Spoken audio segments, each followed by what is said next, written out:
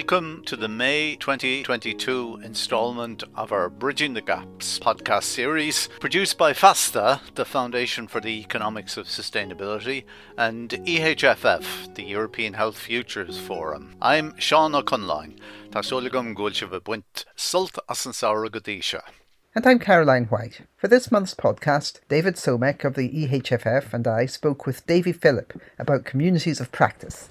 The idea of community is deep within us as humans, with concepts of sharing, acting together, and common purpose at its heart. Words in Irish like pobble, muinter, colluadar convey this richness. Davy is a community catalyst, climate coach and facilitator at Cultivate, the Sustainable Ireland Cooperative. Since 1997, he's been active in Ireland promoting sustainability, community resilience and cooperative approaches to meeting our needs. He's also one of the core members of the Wellbeing Economy Alliance Ireland Hub. And in particular, Davy has been involved in communities of practice for over a decade, and he'll explain what they are and why they're particularly important to us in the course of the interview. Thank you very much, Davy and David. Delighted to have you both here for our podcast today. And the theme of today's podcast is going to be communities of practice. And Davy, maybe if you wouldn't mind if you could start out with a few words about how you became involved with communities of practice and what your interest is in them. Well, the first community of practice I was involved in was over 10 years ago with Carnegie. I was invited to join a community of practice of sustainability and community practitioners that were exploring the topic, an emerging topic of community resilience. And so that was a 2-year program that sort of facilitated us meeting as practitioners. My role was a catalyst role, so I had a role to try and find synergies and connections at each meeting and between meetings. We met across the UK and Ireland over that time and deepened our understanding of the topic, which is a new topic. So I think that's ideal for a community of practice, exploring, deepening our knowledge, sharing perspectives on a topic. And so that was my first community of practice. I've been in a few others since then, sometimes part of bigger European projects, but most recently with EcoLease, which is a meta-network of community-led initiatives across Europe. We did a Erasmus program on blended and transformative learning. And one of the outputs was a guide on how socio-ecological local community groups and institutions can use a concept that's been used for a long time with academic institutions and businesses. And so that was where my interest in being active in one, and then with a consortium working up a guide, that's where I now see the power, and I'm using now the approach in many projects. So that's just maybe a basic introduction before we get into what it is. Okay, now I'll chip in my two cents, which is my organisation, European Health Futures Forum, was really set up in the context of us believing, and people who join us believe the same, that the current health system is not sustainable, so it has to change. Now, the question is how, and for a number of years, we've been going more than 10 years, we've been grappling with, do we just support change? Do we initiate, and so on? Do we just scan the horizon and report on emerging change and so on? Very recently, we've been looking at a scenario exercise which involved looking at health from a holistic point of view. So we're not talking about health care or illness care, as many of us call it, or well-being in society, but as well as all of these things, the much wider spectrum of how health in society interacts with the economy, the environment, and so forth. And to that extent, we can indicate for our listeners, that the three of us came together in the context of a Wellbeing Economy Alliance hub for Ireland. And our interests kind of converge, really, within that context of a holistic view of the economy and society. So I was very interested that with the work we've been doing the last year or so in my organisation, we'd actually come to the idea that transformational change is the only real thing that matters. In other words, the whole thing's got to change, and with different models, different understanding of where it's going and what the value for society is. And as part of this work, one of the things I got very interested in was communities of practice. It so happens that I'm involved in at least 3 communities of practice. The Wheel Hub is one of them, in effect, but in terms of health as well. And I started to think, there's a key issue here about transformational change, and that is about getting different stakeholders to collaborate. In other words, to find sufficient common ground to get the traction from a large number of people all operating together.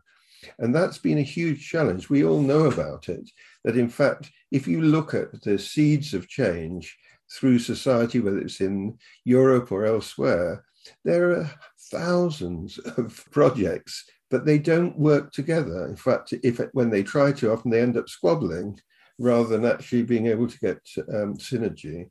And to me, communities of practice is one possible answer, not the only one. So that's why I'm interested. Thanks, David and Davy. I wonder if one or other of you or both could go into a bit more detail about exactly what is a community of practice and say how it differentiates from, say, a working group or something like that, or just some sort of ad hoc group of people from different organizations. What's the difference? What makes a community of practice special? Let me jump in there. Communities of practice are happening at different levels, in different organizational contexts. And really, they're learning networks. They're really there. It's not just a network, it's a deeper level of networking that allows us to deepen our knowledge and therefore our response to certain issues. So that's just one thing that is very key to a community of practice. I mean, the concept emerged in the 90s with Etienne Wegner and Jean Lave. And it referred to a group of people that shared knowledge, problem solutions, information, and news about a specific issue. So originally, communities of practice participants might have been from the same business or the same department or the same university, where now we're seeing communities of practice that are bringing stakeholders from different sectors, organizations, busting silos, but still deepening our understanding and knowledge around a certain issue.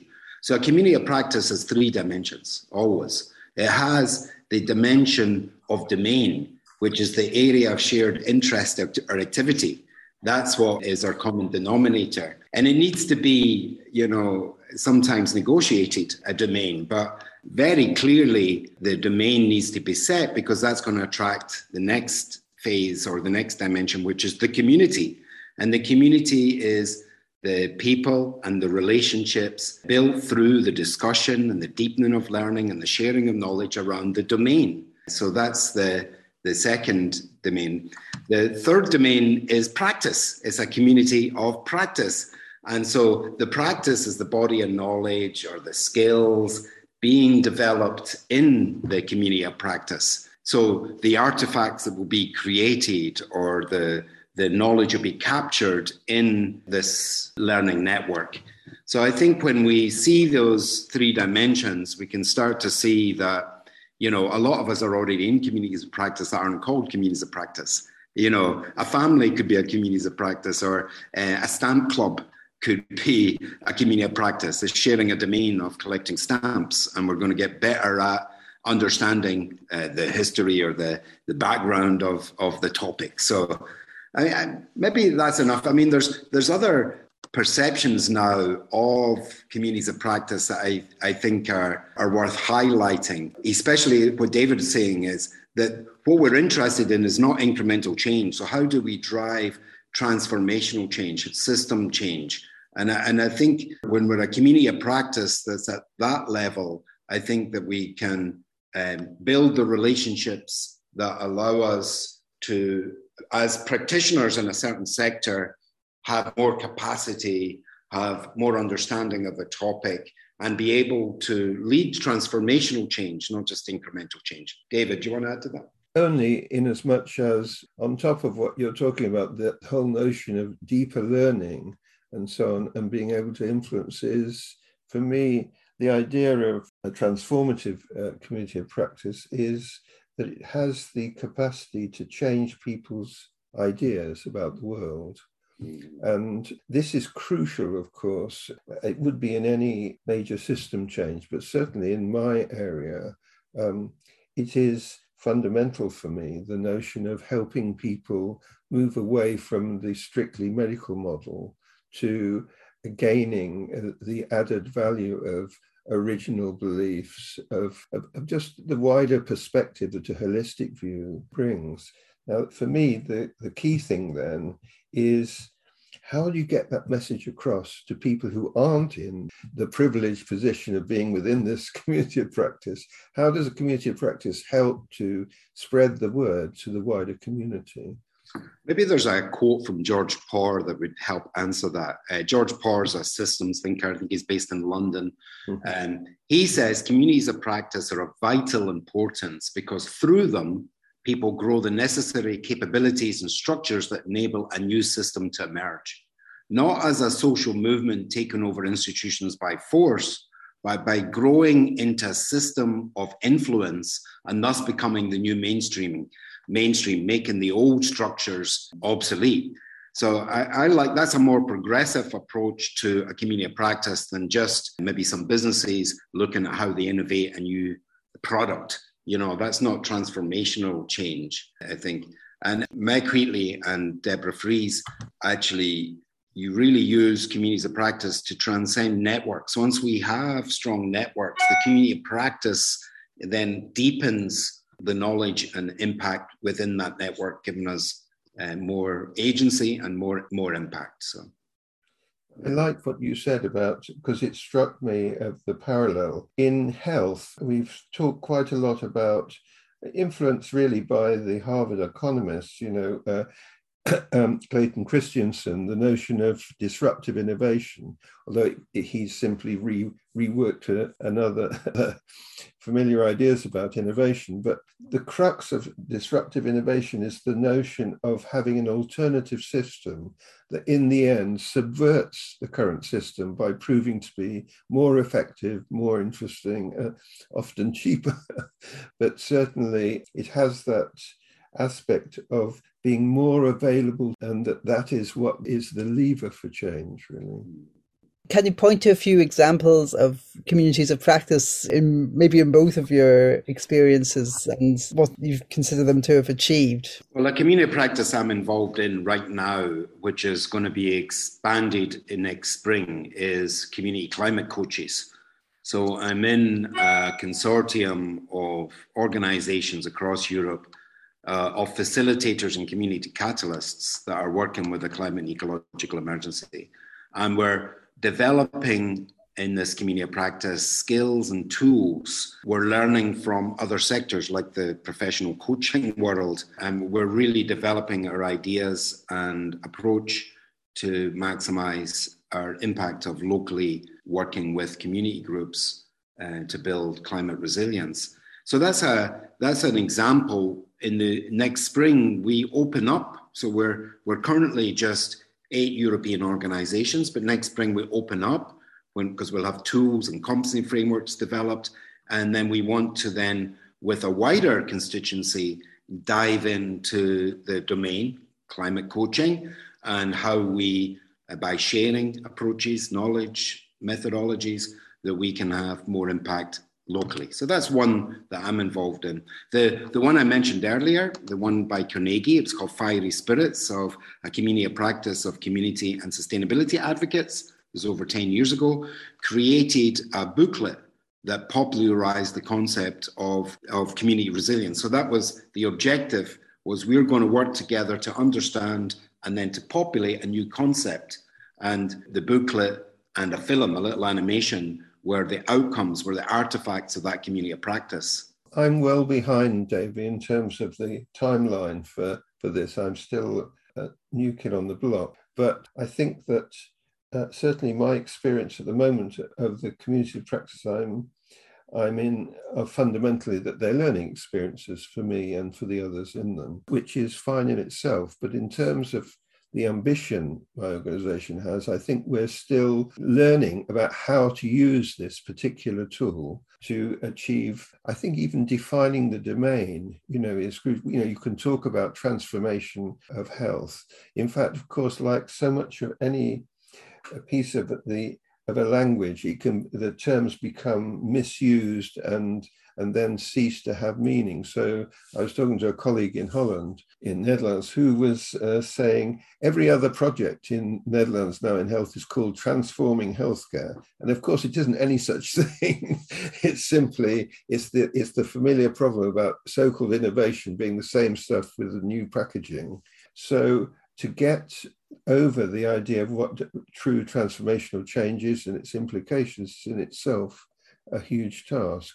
So I can learn from people like Davy, who fortunately we're working together anyway, aren't we, in the Wellbeing Economy Alliance, which I think is also a fascinating example of a community of practice. Caroline, you should explain a little bit to the audience about how that works. Sure, yes. So the Wellbeing Economy Alliance, the three of us are all represent organisations that are part of a hub for the island of Ireland for the Wellbeing Economy Alliance. And the Wellbeing Economy Alliance is a global network of organisations and individuals who are working together to reorient the economy towards well-being as a goal, both societal well-being, well-being of people, and also well-being of the environment as well. So it's a very broad and very, I find, profound interpretation of well-being, and away from the idea that we just need to expand the economy and have growth as a goal, which is still quite a pervasive idea. Even though it's being criticised more and more, it's still kind of out there very much. It's in policy, and it's an interesting challenge to work on that. And part of what I personally like about the whole We All approach is that it focuses on where we want to go and our vision and the positive aspects of where we want to go, rather than simply pointing out what's wrong with what's happening now, which is certainly important too, but I think we also need to develop a vision. And to me, it's interesting to tie that in with the idea of a community of practice, because from what I'm understanding, a community of practice, there has to be a domain, there has to be a context. One question, just to throw it back to the two of you again, a question I have is there a limit to who can be in a community of practice, or is that necessary, and if so, how is it defined? I don't know if that's a helpful question or not. Well, I think it's very helpful, because I think there's a lot of flexibility here. But the key thing, and maybe responding to David's challenge of defining the topic, the domain, I think the invitation to join a community of practice will attract the people that resonate with that domain, or at least the challenge, and then the community might come together and negotiate the domain that we're going to explore. So there's a number of ways we can get started. Well, it's definitely not for everyone, a community of practice. It's very specific. It's an area of knowledge we're going to develop, or a topic we're going to dive into to have a deeper understanding of how we can apply a new methodology or something. But there's also, and what's important, there's a number of things in community of practice. There's a life cycle of community of practice that realizes that there's different phases within the community of practice and maybe different interventions and approaches in that. But there's also different ways of participating in and levels of participation in a community of practice. So you might have a community of practice with a core group of practitioners who are meeting regularly. And the new thing in communities of practice is blended communities of practice, because we can now meet without physically meeting, where in the past that was the constraint was, it's a community of practice, but we're going to be meeting physically. Now we can have international communities of practice because we can do this blended. We can have online gatherings, conversations, but we can also dive deeper with physical gatherings. So there is something around that. But just the levels of participation could reach out into transactionary approaches where there might be academics or researchers feeding in occasionally to the inquiry that we're looking at, but could still feel part of the community of practice. What I love about the community of practice is it can be quite diverse, and the more diverse it is, the probably deeper we'll go with different perspectives being represented. So the guide that we've just published on Communities for Future is really looking at blended and diversity. And we've got a whole inclusion diversity piece inside the communities of practice. The other thing is communities of practice can be quite deep. They're usually beyond just something you do for an employed position. So you asked Caroline the difference between a working group or a department and a community of practice. I think the communities of practice the practitioner is not going there because his boss told him or her to go there, but because they want to be better at what they do. And the motivation's there to be part of the community practice. So I mean, there's a couple of things that might just help define it a little and see the different levels of participation or ways to participate, and also maybe how to invite in the right mix into our communities of practice. Is it always something where people get invited in, or is it something where people apply to join? Again, very different. So I think it works best in an invitation, and it's bounded and it's not just for everyone. It's very clear who it's for and what we're going to be looking at. But as I said, in these levels of participation, there might be occasional users. They might not be part of the core group, but they might come in occasionally, or they're peripheral, they're engaging maybe with some of the results. And so they're in the community of practice, but on the edges and margins, but knowing they're maybe keeping a bit of oversight or watching what's happening, and then being ready to maybe work with the outputs or results of the community of practice. I think the key word here is flexibility, isn't it? Because I absolutely buy what Davey is saying about the diversity and the importance of that. If you think of it from the point of view of complexity theory or whatever you like, it's bound to be richer. But asking that question about, sure, I agree in principle about inviting people, but in terms of whether it's appropriate or not, I mean, the truth is people vote with their feet too, don't they? I mean, if you're invited to join a community of practice and you don't rate it, it's not going to take time, and get involved. Or if you are, I mean, the only issue I think is about if people want to get involved for reasons that the majority of the group don't particularly relate to, and that can happen, of course. But I think the group sorts things like that out pretty easily, actually. Yeah. And the diversity brings a community of practice alive, really. If you're all the same way of thinking or all from a similar perspective, it's not going to have that richness. And a community of practice is made by and is for its participants. So the real value is a sense of belonging, a sense of engagement and a commitment to that community of practice. That's why an invitation, not just a free-for-all, it's not just a webinar, come along the webinar. There's something different in this. There's a different quality that's about deepening our relationships and connection as much as deepening our knowledge and capability. That's well put, yeah. And in terms of the outcomes or what you produce or whatever, I'm imagining from what you've been saying that there's probably some flexibility there too. Is that right? Well, I think essentially the outcome is deeper knowledge and more capacity as a practitioner. The community of practice might decide that they're going to create, as we did with Carnegie in the community resilience community of practice, that there's going to be a book or an artifact at the end.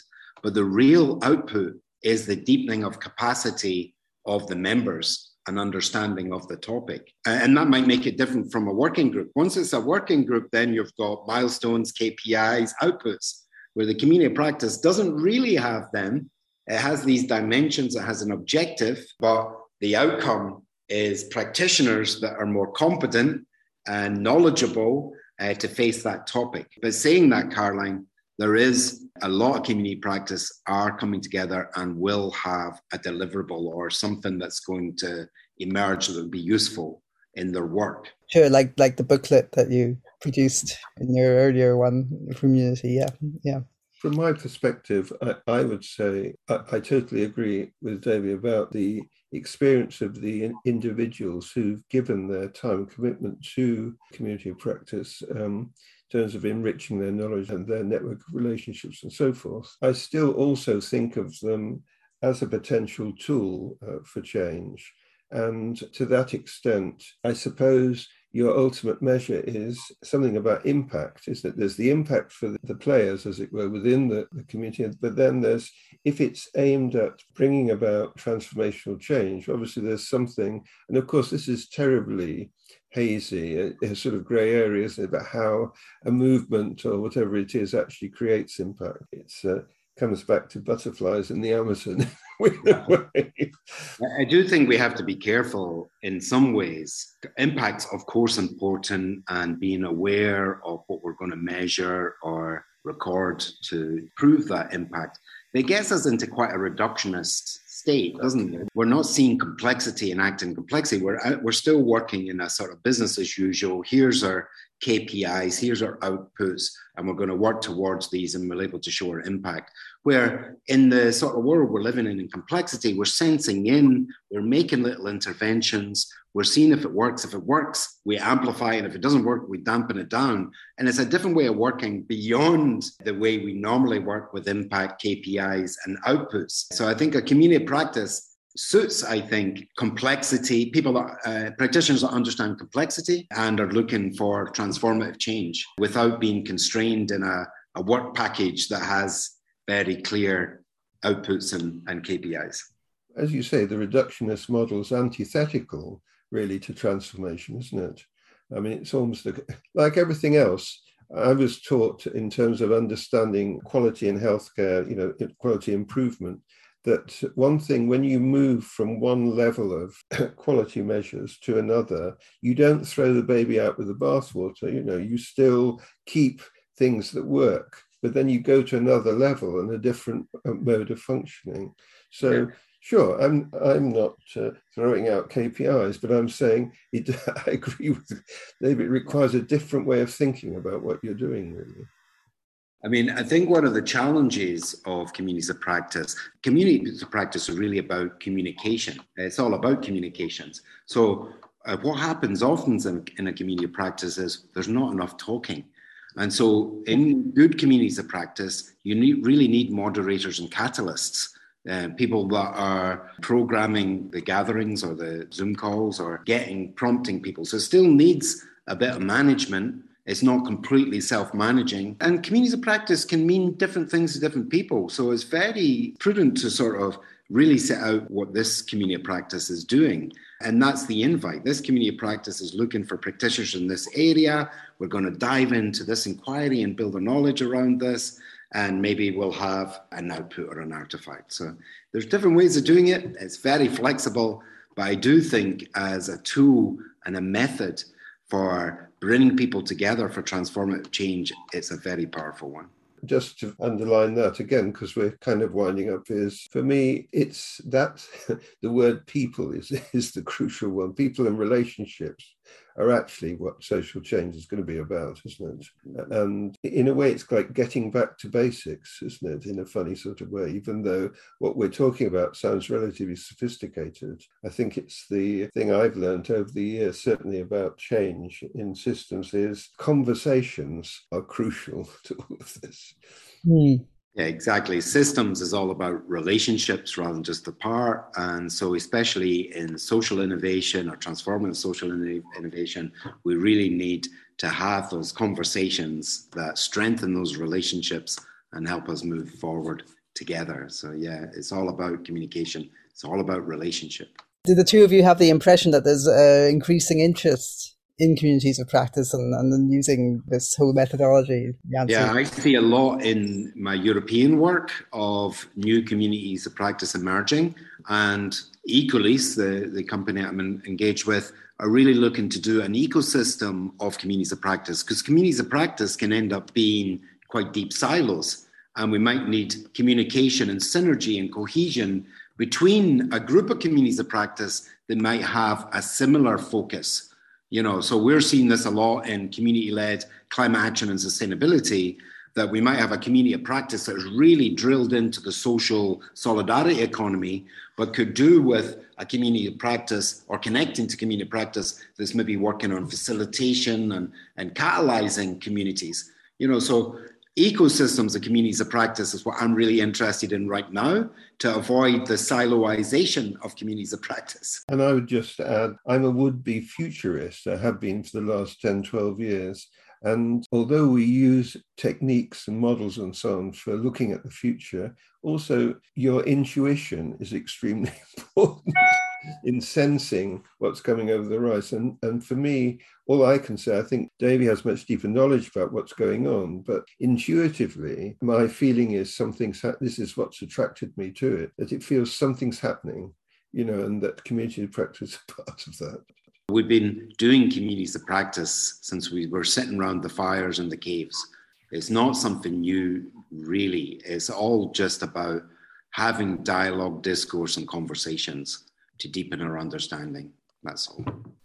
That was Davy Phillip, a community catalyst, climate coach, and facilitator at Cultivate, speaking with David Sumek and Caroline White. If you enjoyed this podcast, please spread the word on social media about our series, Bridging the Gaps, and keep an eye out for our next instalment at the end of June.